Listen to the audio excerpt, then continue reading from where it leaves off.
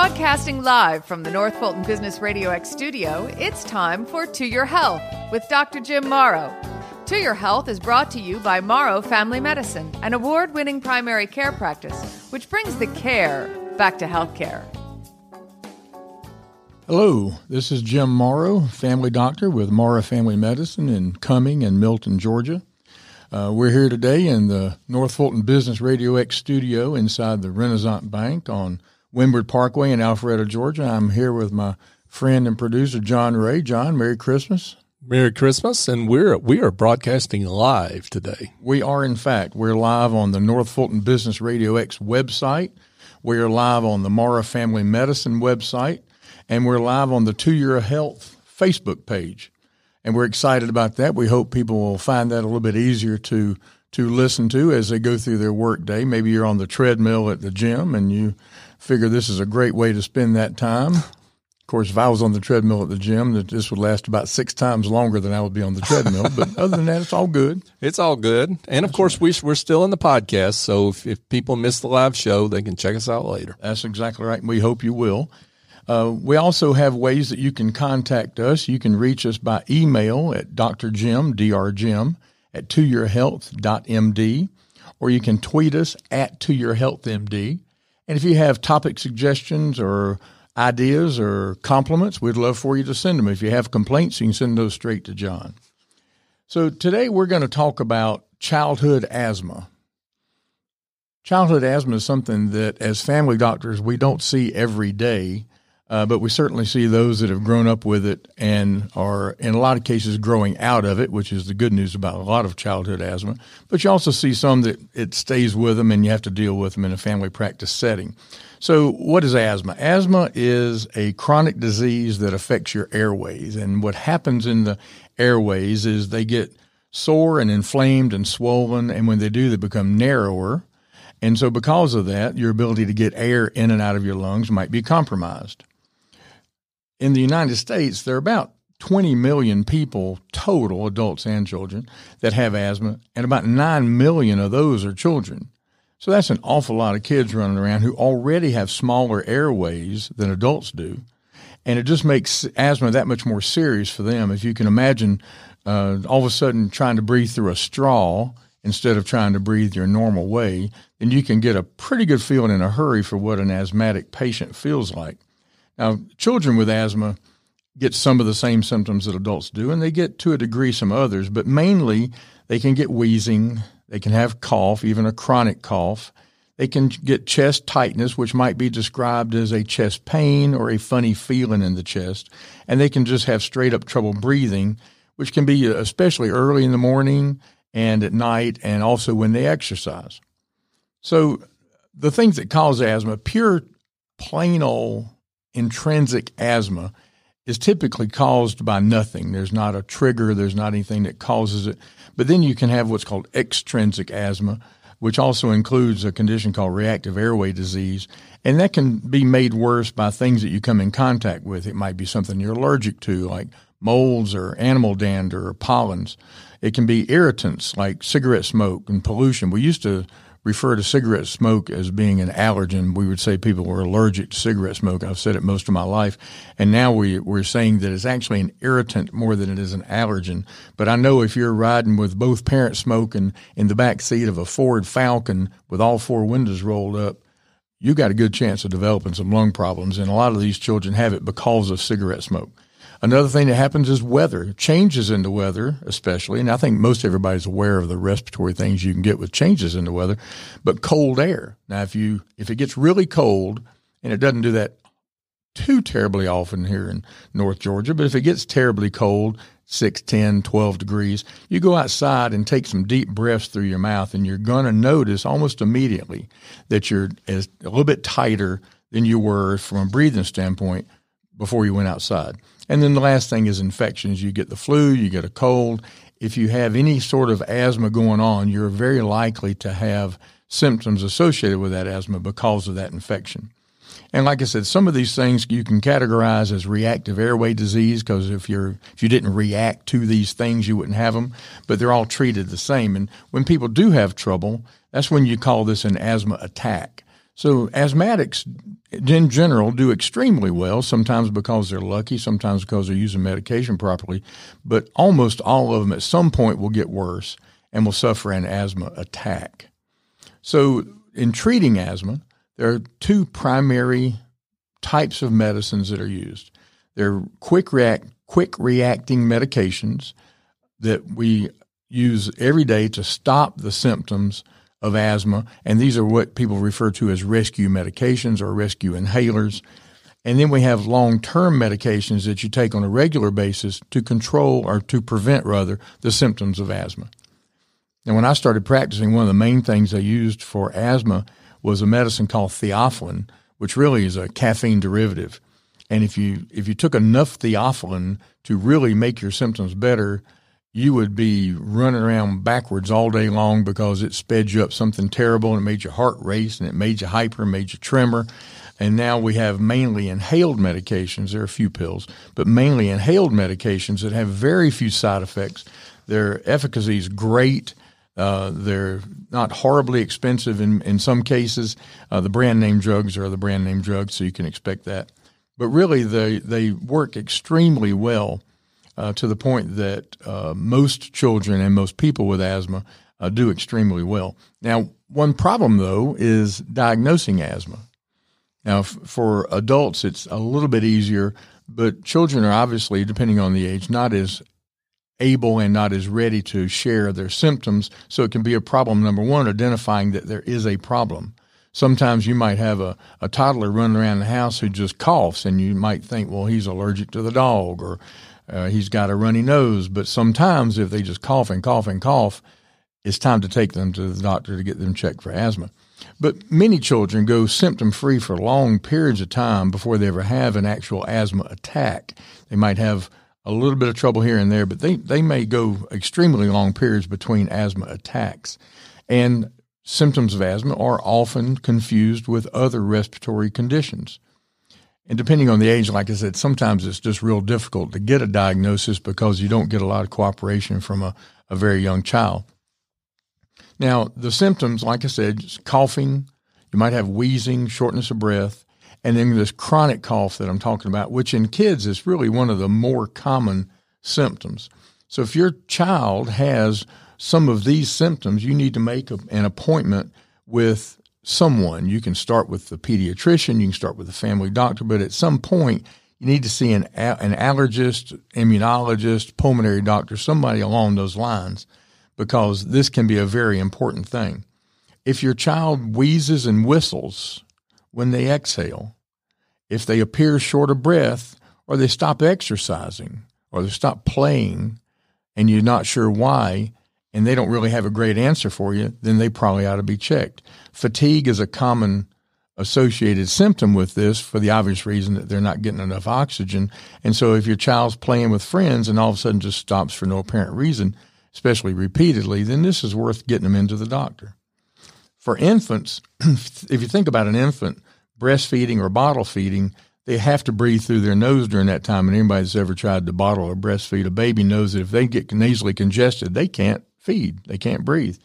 And so if they're having trouble feeding, that might be a sign that they have some difficulty breathing, and that could be asthma. One of the types of asthma that is fairly common, and we see this a good little bit even in family medicine, is exercise-induced asthma. Exercise-induced asthma is exactly what it sounds like.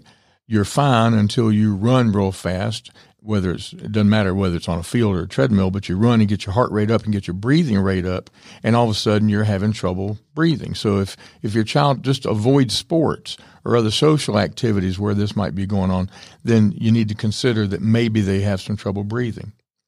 And then problem sleeping. A lot of times people will have trouble sleeping because of asthma. It might be difficulty breathing. It might be due to coughing, but they're just not good sleepers. And so that's something you need to think about. Now, an asthma attack or a flare-up of asthma, and there's a minor difference probably between an actual attack and just a flare-up of symptoms, but the gist is the breathing gets worse. And that can happen because of some of the things I mentioned. If you take them somewhere that there's a dog or a cat, then even if they don't have an actual allergy, that can irritate them and they can end up with a problem. Dust mites are everywhere. I mean, literally everywhere, and impossible to get away from. And many people have a problem with those. So there are things you can do to help prevent that, but you need to be aware of that as well. And then there's a pattern a lot of times to the way a person has symptoms. And children will have symptoms in a pattern very many times. It might be at night or early morning. It might be, like I mentioned earlier, related to exercise. It might be just during certain seasons. Another thing that can happen is it can be right after laughing or crying, because you know that if you laugh or cry, you breathe faster. And if you're exposed to some of these other common triggers, then that can be a problem, and you might find that you need to take the child in to be checked. So the diagnosis, like I mentioned, is fairly difficult. You can do, and you will end up doing, breathing tests to measure and to test the airway function. Now, in adults, there are other things you can do, but the primary test, especially in a child, is what's called spirometry. And spirometry is the most common lung function test that's done. It measures how much air is moved in and out of the lungs, and very importantly, how fast that air can be moved, because the speed with which you can get air in and especially out of the lungs is a very important indicator about lung function. Now, it's not simple for a child to do these. It's fairly involved, and you have to follow very specific instructions. But most children, by the time they're about, I'd say, 6, can do a spirometry test. Some preschoolers are able to do it even at a younger age, but if your child's 6 and having trouble, odds are pretty good they can do the test. What you do is you go to the doctor, and they put a nose clip on the nose, just like you see in swimmers, and that's so they won't breathe in and out through their nose during the test, because you have to breathe through your mouth. They take a deep breath, and you blow it out into a little mouthpiece that's connected to some machine. Typically these days it's a computer. And so they take this really deep breath and you blow it out. Now, the problem with blowing it out is it's like blowing through a toilet paper tube. There's no resistance at all, and it can be a little bit disconcerting to do that. But after a few tries, a lot of times kids are able to successfully complete the test. Now, they'll want to do it 2 or 3 times, because you want to choose between the best 2 tests typically when you do this kind of thing. It can easily take a half an hour. It wouldn't surprise me at all if it takes half an hour, because you don't want to do all this in a row, because you get winded. So you do it and you rest a little bit and chat with the patient, and you do it again and rest a little bit and chat with the patient and do it again. So it's going to take some time, but it's very, very good information, and it really tells you a lot about the actual functioning of the lungs. It might also take a few visits to get the whole thing completed and to get everything done that you need to do. You can bet that your child is going to cough when they're doing this test. So that's to be expected, and I think if you explain that kind of thing beforehand, it'll help the child. If you tell them that they can rest between blowing into the machine to let them catch their breath, I think that helps. And all these things that you might say to them are going to give them some reassurance and help calm them in a time that really, for them, has to be disconcerting at best, because here they are in the doctor's office doing these tests, and they really, I'm sure, would have a hard time understanding exactly why you're doing this. So then you do these tests, and a lot of times, to get more information, the physician may introduce a bronchodilator, one of the preventive medications I was talking about, to the test. And so you end up doing a pre and post bronchodilator test. So most people have seen asthma inhalers, and I said preventative and I meant treating. Most people have seen these little asthma inhalers that people carry around all the time. And these are rescue inhalers, and that's what they would use in between these tests. So if you think about this, you do the test, your lungs are in some certain state, untreated state, you haven't been using medication. You do the test, then you use the bronchodilator to try to open up the bronchial tubes, try to make that straw bigger, if you will. And then after doing that, then they'll repeat the test. So the whole thing can be quite some time, and it also can be very trying for a child. And as far as making it less stressful for the child, because I think that's always important, it's important for the doctor and the parent, both actually, to be patient with the child during the test and explain to them that this is not going to hurt. It's being done to find out if they can do something to help you breathe better. And you want to schedule this at a time of the day when the child is not known to be overly tired. I think one of the worst things you could do is to do something like that right after the school day or at the end of the day, because everybody knows that's when things start to unravel. You need a physician that's going to explain all this stuff, a physician that's willing to take the time to sit there and get down on the child's level and explain what's going on and why you're doing this. And I think if you do that, you'll have a pretty good experience. Some people, some children and adults, just don't get relief even after diagnosis and even after treating the symptoms. And if you find that you're not making progress, then I think it's important to think about other conditions that can make asthma worse or can even mimic asthma. So these things are things that people have thought about a lot of times already. Probably one's allergic rhinitis or hay fever. You know, if you have bad allergies, then you can have all these same symptoms, but you may not have any asthma. You might just have hay fever. If you have a sinus infection, you can certainly have plenty of mucus to plug up airways, and you can have plenty of inflammation and have some of these same symptoms. And the thing that people don't think about a lot is what's called gastroesophageal reflux or acid reflux that causes heartburn. And even when it doesn't cause heartburn, you can get enough acid reflux in a child or an adult to spill over into the trachea and the bronchial tubes and cause a lot of inflammation and coughing and shortness of breath and other things that we're seeing in both asthma patients and in acid reflux patients. I think it's important to remember, too, that asthma is a complicated thing to diagnose, and the result of these tests can be normal even if your child has asthma. So I think it's important to be persistent. If you have a child that's symptomatic and you do these tests and they're normal, certainly you think about hay fever and acid reflux and that kind of thing. But I think it's also important to continue to push a little bit and to continue to try to see if treating for what might be asthma makes the child better. So that's an important thing as well. I'd like to remind everybody that this is To Your Health with Dr. Jim Morrow, and this is brought to you by Morrow Family Medicine. We're a typical family practice in Cumming and Milton, Georgia. And I say typical because we're not we're not a group that does a lot of injections and Botox and Juvederm and that kind of thing. We're pretty much just a straight up family practice. We try to take extremely good care of our patients when they need us, and we try to be there for them. We are trying to, quote, bring care back to health care. And I think we're doing that. We've been very fortunate over the last 20 plus years to be able to have patients that come back year after year, and even now seeing children of patients, and that's quite an experience. So we've been doing this podcast now for almost a year, and I encourage you, wherever you're listening to the podcast, to hit the subscribe button so you can be notified when the podcast comes up. And if you're listening live, I appreciate you doing that as well. If you look at the website and you see an episode that you might want to listen to, please take advantage of that as well. So we're talking today about childhood asthma, and I want to talk a little bit about how to prevent asthma symptoms. Now, you can't really prevent asthma.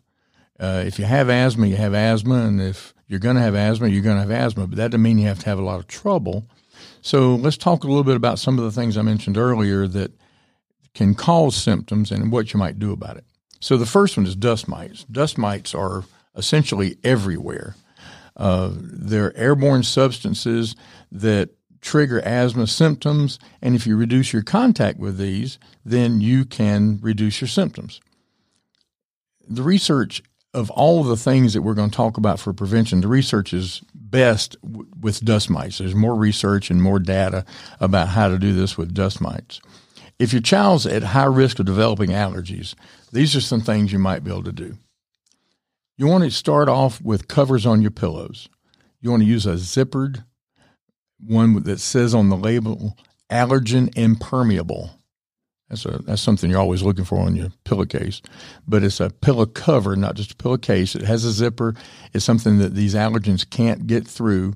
And the problem is that the allergens are in the pillows. And I'd be willing to bet that if you bring a brand new pillow home and open it up out of the plastic, it's going to have dust mites in it. So you put these covers on pillows, put them on mattresses, and you ought to wash the bedding in hot water every week. Now, some of that might sound just incredibly obvious, but it's important to do that. Another thing is you want to keep the humidity in your house below 50%. Mold in homes is often due to excessive moisture, and the people that you talk to a lot of times have had water damage, and they might have stopped short of having this or that wall fixed and part of the sheetrock removed, and it's an easy place to end up with mold damage. And mold and dust mites go hand in hand with how they can affect the lungs, and they can give you an awful lot of trouble. So you want to use fans where you need to, in bathrooms and in the kitchen especially, to control the humidity. You might need a dehumidifier, especially if it's in a basement setting, to be sure that you don't have too much water. Carpeting, upholstered furniture, you need to get these out of an infant's bedroom for sure, and certainly a child's bedroom if they seem to be having any problems at all. Carpets and throw rugs and upholstered furniture hold on to dust mites like Velcro. Now, the other thing I mentioned was pets and animal dander. And we've known for years that there's a relationship between animals and the development of allergies and asthma. Previous evidence suggested that children exposed to animals early were more likely to develop asthma and allergies, and it kind of makes sense if you think about that. But recently, some new studies have come out, and they're seeing that if you're exposed early, you might not develop the allergy. And I'd need to get an allergist or an immunologist on the line to really get the details about that, because I kind of fall in the category of if you're exposed early, you might have more trouble. But you can't argue with research. And so recently we are seeing more information that says this is a little bit less likely. Tobacco smoke. Now, this one's pretty simple, but at the same time, it's very difficult because so many people have trouble fighting that demon of tobacco. It's just important not to expose your child to tobacco smoke before or after birth.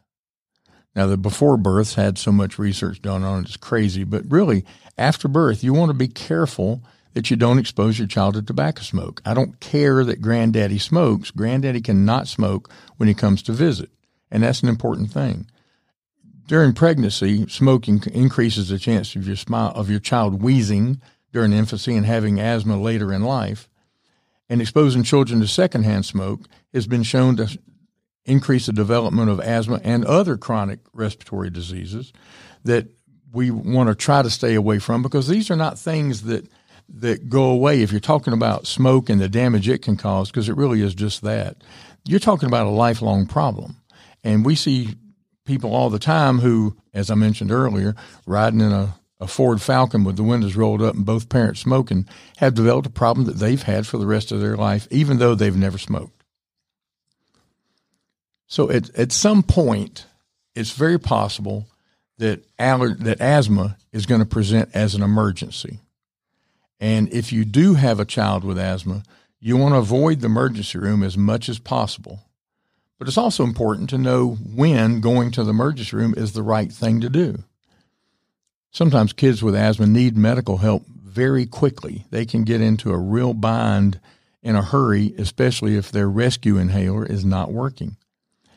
If any of these things happen, you want to go to your doctor, go to the ER, or call an ambulance. And I'll tell you from experience, you want to go to the ER or call an ambulance, because oftentimes going to the doctor just delays the kind of treatment that you cannot get in a doctor's office, but you can in the emergency room. So here are the things to look out for. If your child has constant wheezing, if you just cannot get it to stop, if you use the quick relief or the rescue medications repeatedly for severe symptoms and they don't go away after 15 or 20 minutes, or if they come back right away, I'd head for the ER. If your child has a lasting cough that doesn't respond to the rescue inhaler, and if there are changes in your child's color, like a bluish or gray lips and fingernails, you need to go to the ER. You don't need to be thinking the 5 most dangerous words in the English language, which are maybe it will go away. You need to be making plans to get that child to the ER. And I'll tell you, if you're concerned for your child like that, the best thing you can do is call an ambulance. Because if you try to take your child, especially if it's just you, if you try to drive your child to the emergency room, if they get worse, you're going to be paying more attention to them and not on the road, and then you're both in an ambulance heading to the ER. So an ambulance is always the right thing to do. I tell patients all the time that you'll never go wrong by calling 911. You'll never, ever wish you hadn't done that. If your child has trouble talking or can't speak in full sentences because they just can't get enough breath to do it, then that's important and you need to be heading to the ER. And lastly, if you have what's called retractions. Now, if you look at a child's chest when they're having this kind of difficulty, if you can see the muscles in between the ribs moving in and out, that's a key that you need to get some immediate medical help. So asthma is a chronic illness, but it doesn't have to be a progressively debilitating thing. It doesn't have to be the end of the world. You can do an awful lot to manage your environment, to control the symptoms, and to even prevent the symptoms. But it does take work. It takes a lot of attention. And for a child, sometimes that's more than they want to do, but they can learn fairly quickly how to let mom or dad know that they're having trouble and that they need to use their inhaler. An accurate diagnosis of asthma can mean the difference between your child sitting on the sidelines at a game or during a sport or participating fully. And you and your child and your allergist or immunologist can work together to figure out the best way to give your child the best quality of life they can possibly have. And John, that's childhood asthma in a very, very nutshell. That was good. And I learned a lot because I don't have an experience with this in my family. So I'm curious about adults. I mean, I know you talked about childhood, but yeah. So can you develop asthma as an adult? Absolutely. Okay. You can develop asthma any moment, any time, just like almost anything. You can, for reasons you never will understand, all of a sudden at age 50 become asthmatic. Now, there's a fine line there, especially if you're an older person, and I'm looking at you, John. Yeah, I see you. If you're a little bit older, then the question is, well, is this really asthma or is it chronic obstructive lung disease?